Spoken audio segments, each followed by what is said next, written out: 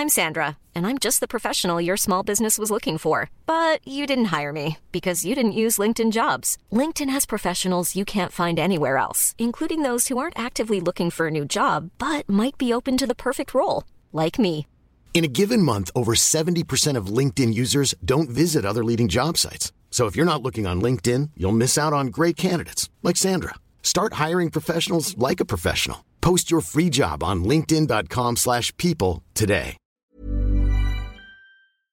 Hi, I'm Lawrence Dallaglio, and this episode of the Evening Standard Rugby Podcast is brought to you in partnership with QBE Business Insurance. QBE is one of the world's leading insurers, and they will help your business build resilience through risk management and insurance solutions. ES Audio. This podcast is brought to you in partnership with Fuller's London Pride, an outstanding amber ale and the official beer of Premiership Rugby. And don't forget, you can now watch the full extended video podcast of today's show at londonpridebeer.co.uk. Support with pride and please drink responsibly. Lawrence Dallaglio's Rugby Podcast, supported by Fuller's London Pride, the official beer of Premiership Rugby. Hello, I'm Lawrence Dallaglio. Welcome to my rugby podcast. I'm delighted to have two very special guests with me this week. Later on, we'll be joined by the captain of Harlequins women's team and former England centre, Rachel Burford, as we take a look at all the action from the opening weekend of the Women's Six Nations. But first, I'm joined by a great friend and a great man. He's the man who played rugby for Leicester Tigers, for England, and of course the British and Irish Lions. And he went on to become England's first full-time professional head coach in 1997. And the rest, of course, is history. It is Sir Clive Woodward. Hello, Clive. Thanks for joining the podcast. Really appreciate your time. How are you, first of all? I'm great. Thanks, Lawrence. And really good to be on. Thank you. My pleasure. Look, there's lots to talk about, and I don't want to make it a sort of an Eddie Jones witch hunt, because that's certainly not what it is. But we will ask and answer the honest questions and hopefully try and put some perspective and balance on a lot of the discussion points that have been raging since the end of the Six Nations. The conversation around Eddie Jones and England's lack of performance certainly goes on and on.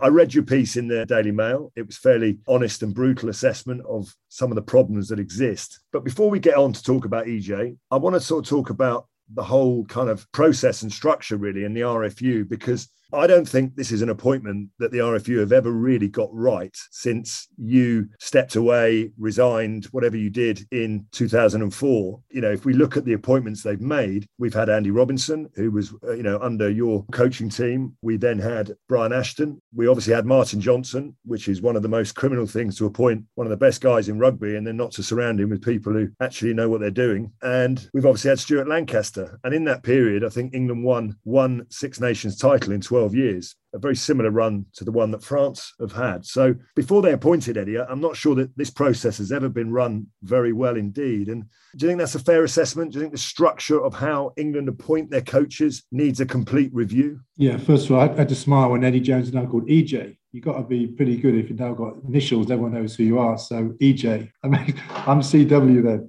Listen, I've lots to say about it, and to me, it's fairly straightforward. And I will try and be really careful what I say, because we're not trying to bash anybody here, but I just think you got to come back to, I don't blame Eddie Jones, or I don't blame Stuart Lancaster or anyone of the guys you met. It's the people who put them in there. I mean, the actual recruitment process for putting in all those coaches, fundamentally, it's done by the chief executive. And the chief executive, and they're probably the two main figures in those years, are Ian Ritchie and Bill Sweeney. Both really good guys. Be very, very clear about that. But my issue with them is they're business people. There's nothing wrong with being a business person, but their knowledge of rugby is really small. But they seem to get these positions, and it's almost like a kid in a candy store. They suddenly feel now they're responsible for appointing the England coach, which they are. And my advice to both of them, and I had the conversation with both of them, and you can imagine it probably didn't go too well, was if I was in your seat, if I was a chief executive of the RFU, I would appoint a director of rugby who would take all this responsibility off me. The director of rugby who is qualified to talk about the England coaching position, how you go about selecting it, and also your job as director of rugby is to recommend to me and the board who that should be. You go away and do the actual process. And it just seems to me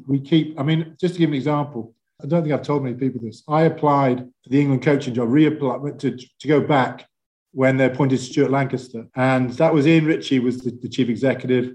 I didn't apply for the job. I got headhunted by, I can't remember the headhunter, but he said, Stuart Lancaster's going to be in it and Nick Mallett's going to be in it. And I'm thinking, well, first of all, I don't want a non-English coach. I like Nick Mallett hugely. I thought Stuart Lancaster won't get it because he's just never coached at any level. So I should get this job. So next thing I'm in a room with a bunch of people headed up by Ian Ritchie. And basically he just brought in a few rugby guys. It was ridiculous. And then I got a call afterwards from the headhunter basically saying, well, because you categorically said you wouldn't report into a director of rugby, you're not getting the job, and it's going to Stuart Lancaster, and so it's not Stuart Lancaster's fault. I mean, Stuart Lancaster fundamentally, but he didn't get us out of the group. I mean, he didn't get home World Cup, we don't get out of the group. So it's the appointment, and to me, you have to create a director of rugby position, and that person could be the CEO, like Laporte is like that position. You could have that skill set, but neither Bill Sweeney or Ian Ritchie had the skill set to actually make the right decision on who should be the England next coach. You can have all the advice you want, but unless you're surrounded with people who've actually got that kind of skill set, the chance they're going to make the wrong decisions. They made them with the best one in the world, but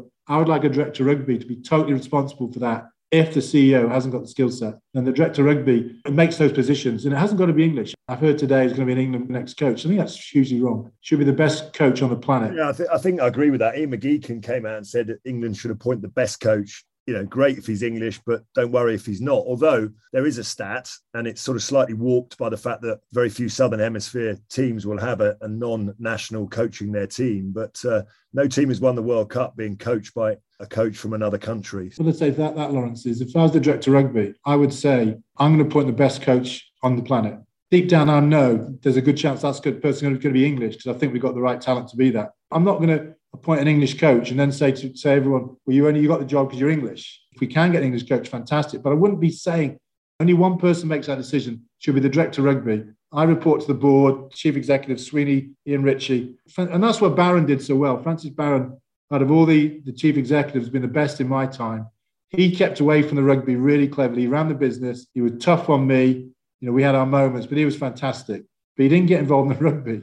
He allowed me to do my job. And I think that's where it starts and ends. And it probably goes across most sports. You get this chief executive role. Suddenly, it's almost like having a fan in charge of the team.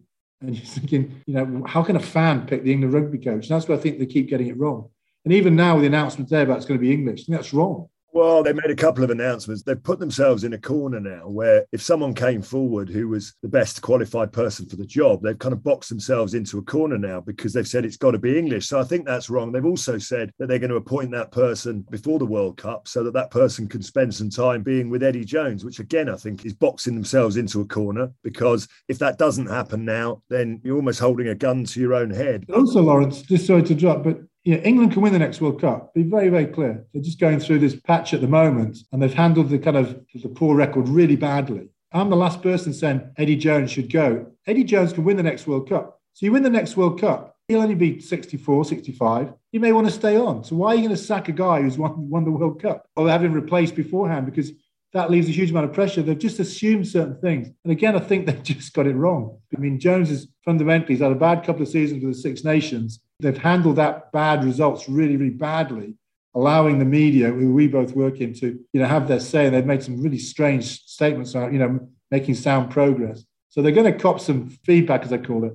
We've all done it. So we've all been in that position. But to suddenly say the coach is going to change, also if you're in that team, you go, well, actually, after this World Cup, this guy's not going to be anyway. I think it's a really wrong thing to do from a whole management point of view and a coaching point of view. And if you want to coach England, you'll be available. And if you don't, don't apply for the job.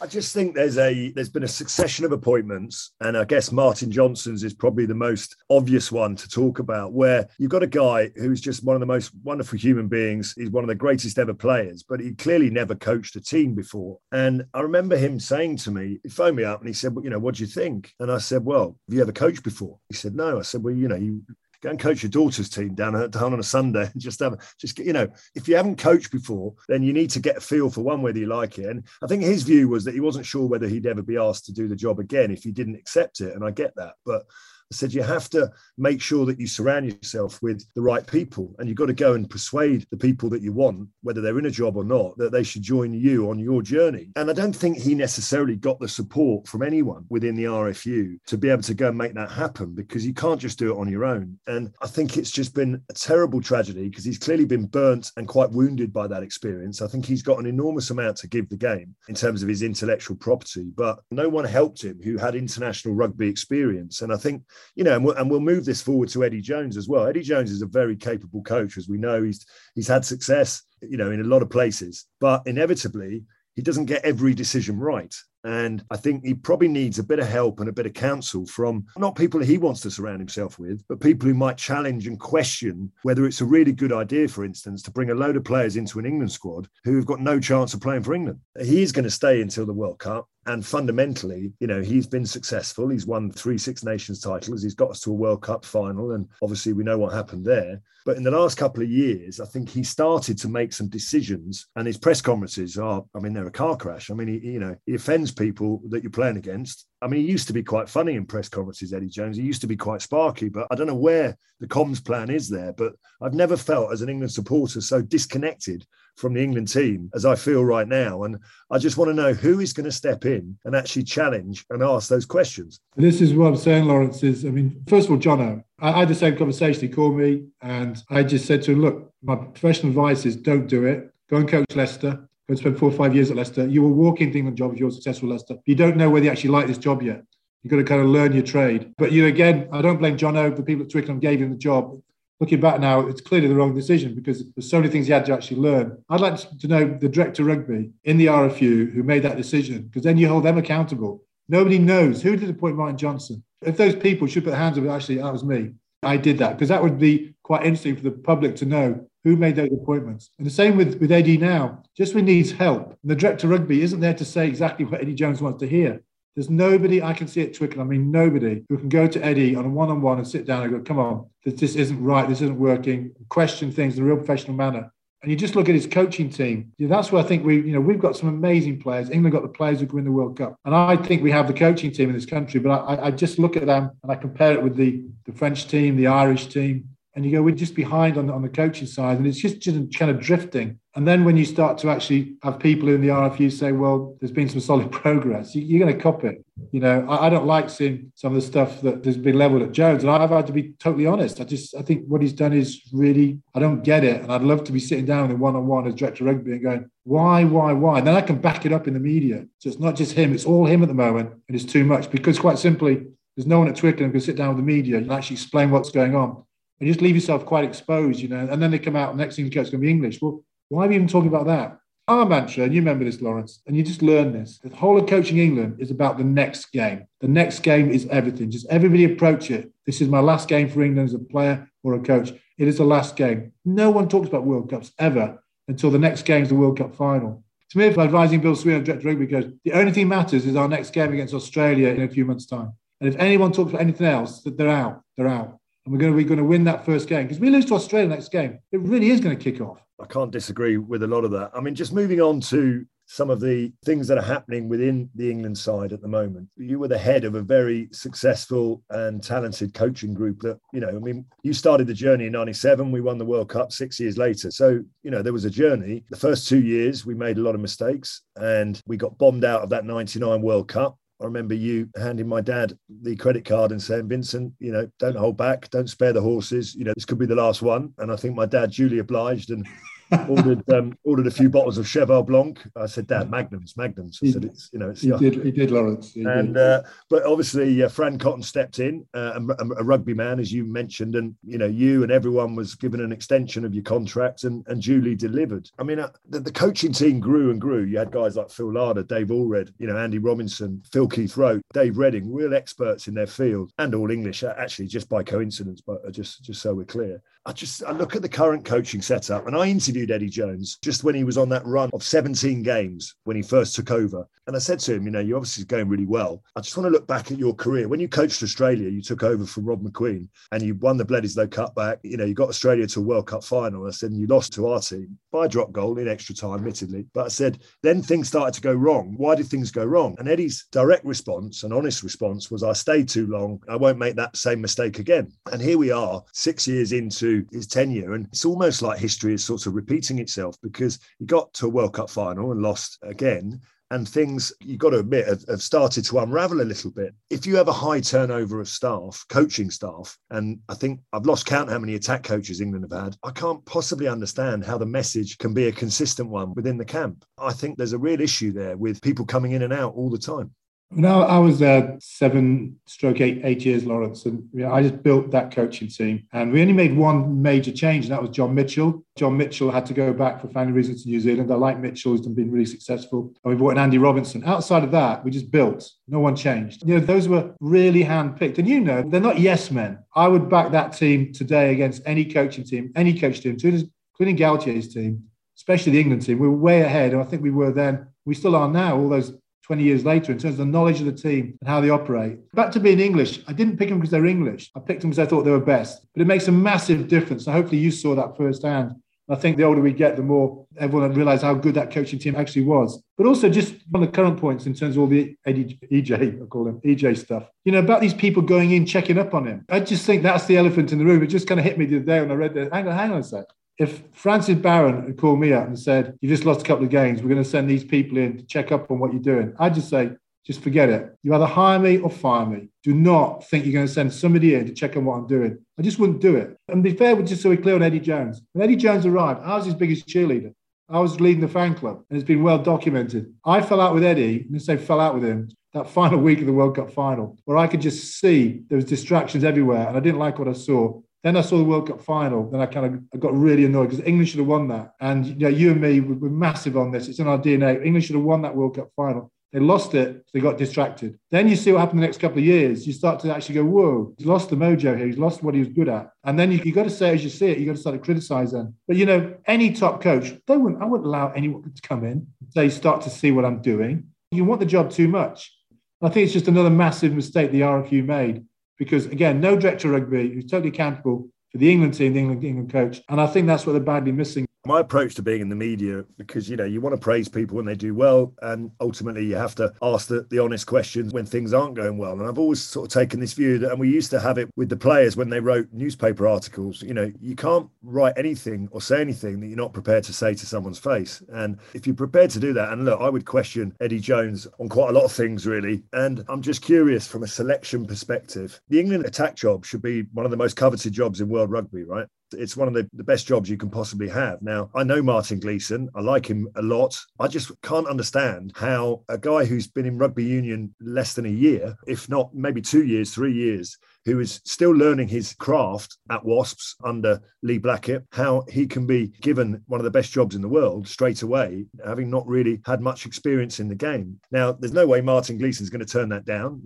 They trebled his salary, the RFU, and suddenly he's working in an England environment. But you've got to question the process when the job is given to him. And the second point I would put to you, and I'd put this to Eddie Jones, the two things you need to build a winning culture, in my opinion, is trust and consistency. You have to trust people, and you have to be consistent with the message you tell them. I think also, Lawrence, that trust comes from, we're in an incredible win-loss record. I see all these stats. The only stat I look at is between World Cups. And if you compare what we did compared to what Eddie's doing now, I think that brings to light what you're doing. So between World Cups, I had about a year, maybe 2 years to actually learn all about what was going on. But between losing to the All Blacks in the World Cup in 1999 and then winning it in 2003, we actually played 47 games and lost 5. So our win-loss percent was 90%. Jones, to me, is in the same position. After 2019, he'd had 4 years to prepare, not 2. Now he's down to 70%. So there's something going wrong. He's way behind the 8 ball in terms of what's going on. That comes down to answer your point, your consistency in selection. Selection is the biggest skill in this job, I promise you. It's the number one thing, and it's not easy. It's okay. Everyone's saying, well, that's obvious. You pick the team. It's not obvious because you're trying to find a team, not just to play Saturday, but you're trying to build this team. Can this team win a World Cup? And when I was doing this, my mindset was always, it's okay playing at Twickenham. If I've got to go and win in Johannesburg, if I've got to go and win in Brisbane, if I've got to go and win in Auckland, which players do you want? You've got to find these tough players who are really, really skillful, but mentally, are they the right player? And we spend a lot of time on that. And there's too big a turnover. We've all got our views on selection, but, it starts with selection. That's the number one thing. Then it starts with your coaching team. Can we bring in world-class coaches? Dave Allred. I mean, he's hard work, but he was the best by miles. Why is he not involved? And fundamentally, I think, Eddie's a good coach, but he may be like an Andy Robertson. He may be the guy to be a great coach. Is he the guy who can make the big calls on selection and create the culture? And so far, since the World Cup, it's kind of just not happened for him. And, we're trying to back him in many ways. When you're ready to pop the question, the last thing you want to do is second-guess the ring. At BlueNile.com, you can design a one-of-a-kind ring with the ease and convenience of shopping online. Choose your diamond and setting. When you find the one, you'll get it delivered right to your door. Go to BlueNile.com and use promo code LISTEN to get $50 off your purchase of $500 or more. That's code LISTEN at BlueNile.com for $50 off your purchase. BlueNile.com, code LISTEN. Hiring for your small business? If you're not looking for professionals on LinkedIn, you're looking in the wrong place. That's like looking for your car keys in a fish tank.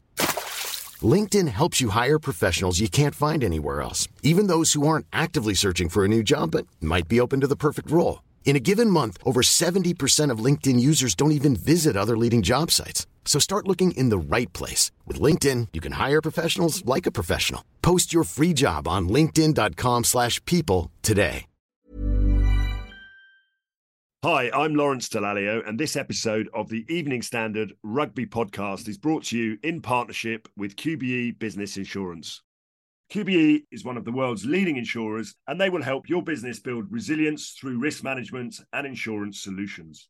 Just on selection, Clive, I always think the England squad should be quite aspirational. I don't understand why you're bringing in players who are not going to be capped. We've picked 180 players, Eddie, for England, and 100 of them remain uncapped. And bringing players into an England squad is a big step. Especially if they're never going to play for England straight away. And sometimes that works well and guys leave. And sometimes it works against that player. Take Jacob Bumanga, for instance, brought in to the England squad and he sort of left the England squad, quite understandably thinking he's the bee's knees. And he's never quite been the same player for Wasps ever since then. So I don't get that in my mind at all. I think the England squad should be a very special place and only invited in there if you're good enough to play that week. You go back to my point, selection's everything. But really just need someone who can actually get down and go, why do you pick, this guy on the wing, this guy at fullback? I mean, what happened to Max Malins? I thought he's a superstar player, Malins, and he's just suddenly gone. And there's no reason why he should be gone. He's another one just gone. You've got to know your team. You've got to keep with that selection. And I think what happens also, I lived in Australia for 5 years. I mean, I actually played against Eddie Jones. And he was this tough kid from Randwick. And he was a tough kid. You can remember him now. And he's coming over to Manly, which is kind of the posh part of town, and playing against all that stuff. I just think, his whole background, he likes big, tough players. He likes size. And I don't think that's ever changed. Deep down, he comes back to size. And that's why I think we have Maro playing 6 and Laws playing 6. I don't get that because I think Laws has been amazing this season. He should be a starting second row along with Maro, the Toje. And you just kind of build from there, but just keep it. Once you've got those players, don't change them. Once I know you're playing number 8, Lawrence, you're playing number 8, we just keep this going. And it's only if you're injured or have a real catastrophic loss of form, you can't do it. Our team, the country could have named that team 2 or 3 years out from the World Cup, give or take 1 or 2 positions. And then it's up to me to make the big calls. I had to make massive calls, as in the front row. To go with kind of Woodman and Vickery and sort of have on the bench, Jason and Roundtree. These are massive calls, but no one argued with them because everyone's in the squad. We just don't know the starting team. And I think it's the number one skill of any top coach. And when you lose games, at least you're totally exposed. And I passionately don't believe in the starters finishes because I think that's confused everyone as well. It's really caused confusion in the players. And you think, well, I'm not in the starting, but I'm a finisher, so I'm just as good as these guys. You got to know I'm in the team or not in the team. But I come back to, I picked every team based on Saturday will be my last game. Every game, this is my last game in charge, so I'm going to win this game. And that's what I think players want. So you're picking your best team. England isn't a development team. It's not there to develop players. You're there to win on Saturday. Look, I want to ask you some questions from some of our listeners because there's some really fascinating questions. But before we do that, I want to bring in Rachel Burford, who's been waiting very patiently. Rachel, thanks for coming in. Really, really appreciate it. The women's game is also taking centre stage at the weekend with the opening round of Six Nations games, and I'm delighted that you've come here to join us. You were a bit of a trailblazer for women's rugby, 84 caps for England. You played in 4 World Cups, which is incredible, also lifting the trophy in 2014. Rachel, you were up in Edinburgh. You watched the game. England obviously got off to a fantastic start in the tournament. They won quite comfortably. Was it 9 tries to 1 in the end? I felt sorry for Scotland, but they were very brave. They didn't give up. I think that takes the winning run to 19 games now for England. Give us your impressions of the opening round of Six Nations women's rugby. Yeah, it's great to be here. So thanks for having me on. I think the opening round, we probably saw all the teams that you expect to win this weekend. And I think England got off to a really good start. The scoreline, I think, flatters him a little bit. I think there's a lot that they'll be thinking. We didn't quite get into their strides, really. It was quite a stop-starty game. And I think they'll be disappointed that they couldn't string for more than kind of 3 or 4 phases together at times. But the place in the area that they were absolutely brilliant was in the opposition's 22. So every time they entered into there, they came away with points. So that will be really pleasing. The set piece was really good. But I think overall, they probably expected a bit more from themselves and they were quite lateral. Yeah, and I just think we're considering the talent that they have and the pack that they had, it could have been more on the scoreboards for sure. You obviously have been a huge part of that Red Roses setup. And I don't think the result or the scoreline was necessarily a great surprise. You know, England have got some amazing players right across their squad. What is it that's made that happen? Because for those of you who don't know, women's rugby players, and you know, they are professional, but they're not paid anything like what they should be paid. What is it that's made this team, this group of people, so successful? Is it that legacy that they're building on what you guys started, or what do you think it is? Well, I think a lot of what's being underpinned at the moment is the domestic league, you know, albeit not being a paid league, but a very semi-professional setup in terms of facilities, coaching, and then the level of games that are played week in, week out. You know, arguably some of those players will say that they've played in harder domestic games than the Scotland game at the weekend. So that's a massive factor to it. Naturally, being professional allows you to completely dedicate your time to play full time and to be able to rest and recover. You know, so those two things hand in hand. But, you know, as you mentioned about coaching, the England setup is really well resourced. The time that they had together, the time that the coaches being full time, 3 of them, allows them to get around their players all year round at the domestic league as well. And they're blessed with some really, really good, talented players that have had more opportunities growing up to then kind of step into the international scene and it not be unfamiliar because of the domestic league. This is such a highly competitive environment that when they go into the international scene, of course it's going to be a step up, but actually they're familiar with a lot of stuff. So I think it's an element of a couple of things, but definitely really well resourced, the fact that they're professional and the domestic league that underpins it. And obviously there's some standout players for our listeners who don't necessarily know. Obviously Marley Packer scored a hat-trick at the weekend and was the sort of star of the match. Obviously we know about Abigail Dow. I saw her try. That was amazing. Great to see Emily Scarrett back. I mean, obviously England players, but also maybe across the Six Nations. Who are the sort of stars for us to look out for? I think we've got a number of young talent coming through as well. So Maud Muir, who's a young Wasp prop, you'll be happy to hear. She's broken into the fold this season and she's just been outstanding. You know, she's only 19, I think, and she's playing beyond her years, but still got so much to grow. There's been some new finds also within Italian side. I literally have never seen her and saw her play yesterday and was like, bloody hell, where's she been hiding for Italy? She's the number 12 for them. But a player that people need to watch out for is Laurie Sansus for France. She's like a Dupont. You know, she is a game changer for them. Everything is run through her. She only played 20 minutes at the weekend, but completely changed how France finished the game. So there's a couple of players just to kind of look out for, especially Maud Muir being a young player within that side. And I'm pretty sure that there was a record crowd up in Edinburgh. Was it over 4,000, 5,000? I mean, I think that's great to see. I know that the fans are desperate to get behind the Red Roses when they play at home as well. I think the women's game is finally getting that kind of deserved progress in terms of media coverage. What more would you like to see done to really further enhance the women's game? Well, I think from an English point of view, we're in a really good place. Our domestic league's going really well. international contracts. Of course, could they be paid more? Could there be bonuses, incentivizers, those kind of things? Yes, I believe so. But I think in order really for the game to grow, and in order for England women's game to be able to grow, we need everybody else to catch up. There's no point having 2 or 3 unions that are really invested and behind their women's teams, because that doesn't bring in, excitement, jeopardy. Like, it's obvious who may win. It's too predictable.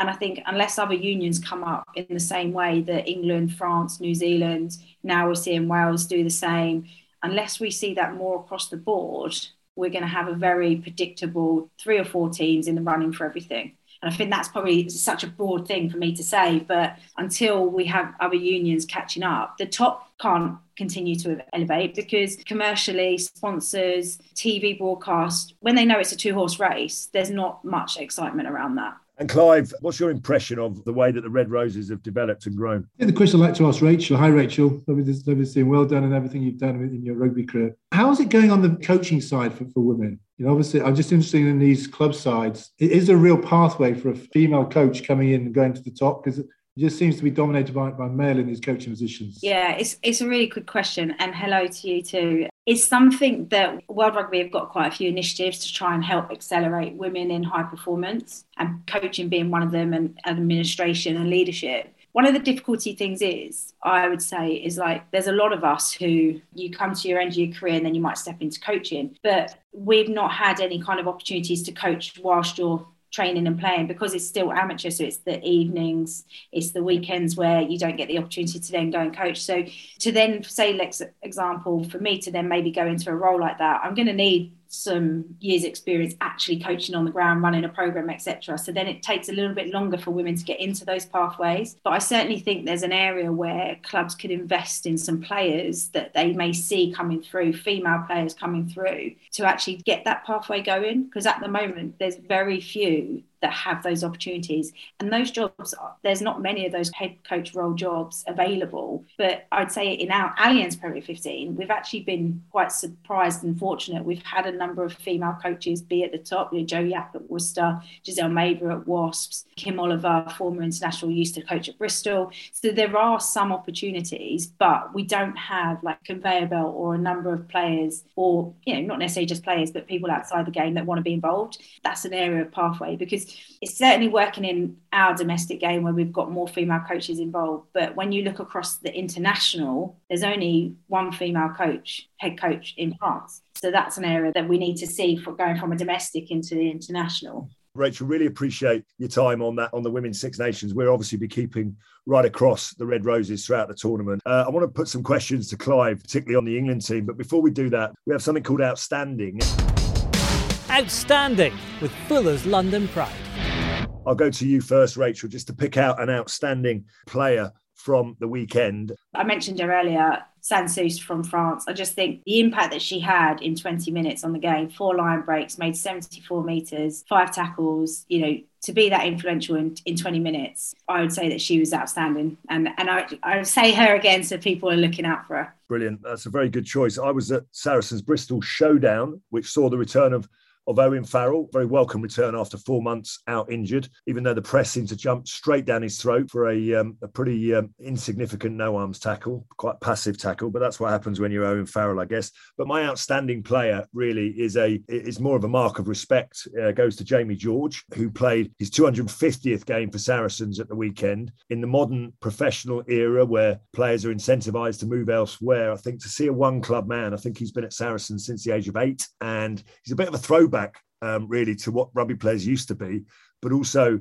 has sort of become very, very professional as well. He's won everything in the game, and he's 31 years of age. He's obviously had a year in the championship as well, so he's even got that in his CV. And I just thought it was great to see him run out 250th. He's well loved by the opposition. He's well loved by his own teammates and fans, and I think he's my outstanding player of the weekend.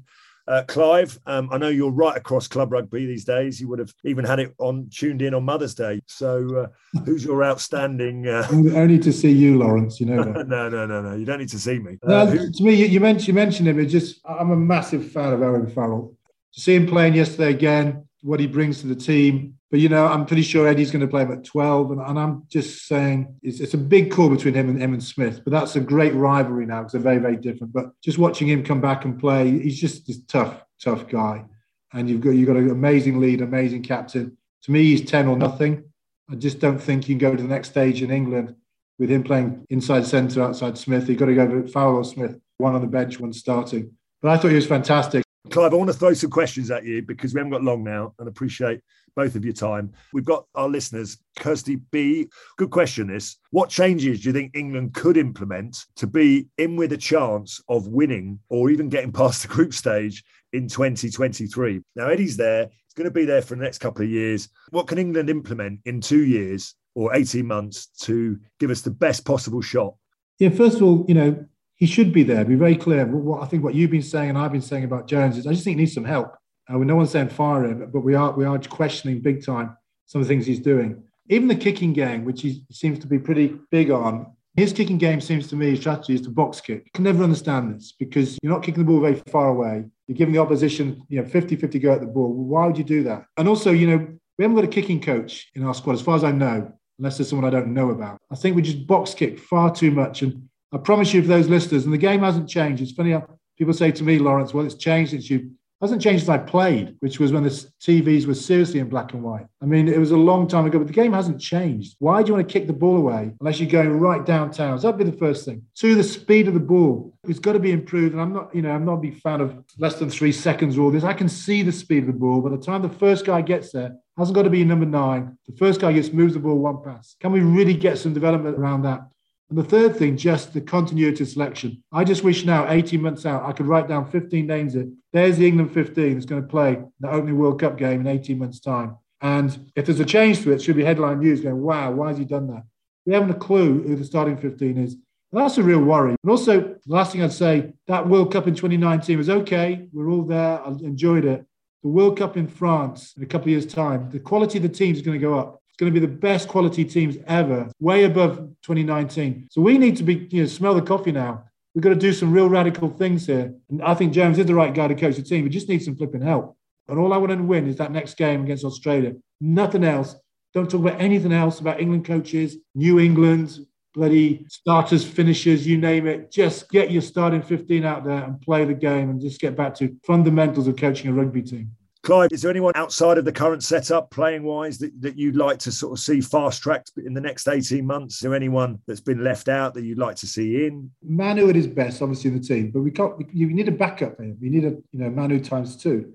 Two things I think would have happened if I'd been in charge for the last few years. We would have had a couple of guys from Rugby League come over. I'd have actually gone out and made that happen. So I'd have found somebody to come and give it a go with no guarantees, but we could have worked with the clubs to get a couple of players in. I quite like Lozowski from Saracens. I think he's really underrated, but he doesn't look physically big. I think he's a really top player. And I think if you were definitely playing Farrell at 10, Lozowski can definitely play there. And I just think Slade's 13. You can't play international rugby out of position at the top level. The higher up you go, the more World Cup finals, World Cup semi-finals, you've got to be comfortable in your own skin where you're actually playing. And if you are going to change people's position, you've got to give them a long run at this. You've got to give them a whole series of games and not just stick someone on the wing or roof and fullback. I thought the experiment from you, Stuart is obviously a great, great player, but he should be playing fullback. But no one knows, no one's got a clue who's going to play at Australia at 9, 10, 12, 13, which is pretty key. And we just don't know who's going to play there. Well, listen, we could go on for hours, and I appreciate that there's probably a load of questions that I haven't asked and we would love to discuss and debate. But I think we're all in agreement that Eddie Jones is going to take England forward. He just needs a little bit of help, maybe on selection and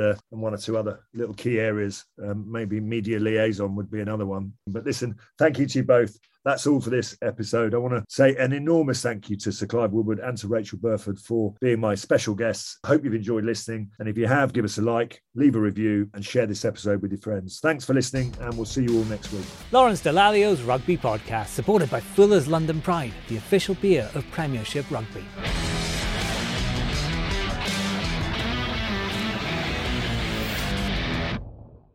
Hi, I'm Lawrence Dallaglio, and this episode of the Evening Standard Rugby Podcast is brought to you in partnership with QBE Business Insurance. QBE is one of the world's leading insurers, and they will help your business build resilience through risk management and insurance solutions.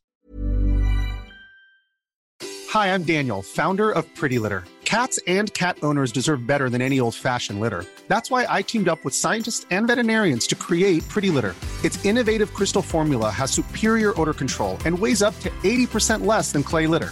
Pretty Litter even monitors health by changing colors to help detect early signs of potential illness. It's the world's smartest kitty litter. Go to prettylitter.com and use code ACAST for 20% off your first order and a free cat toy. Terms and conditions apply. See site for details.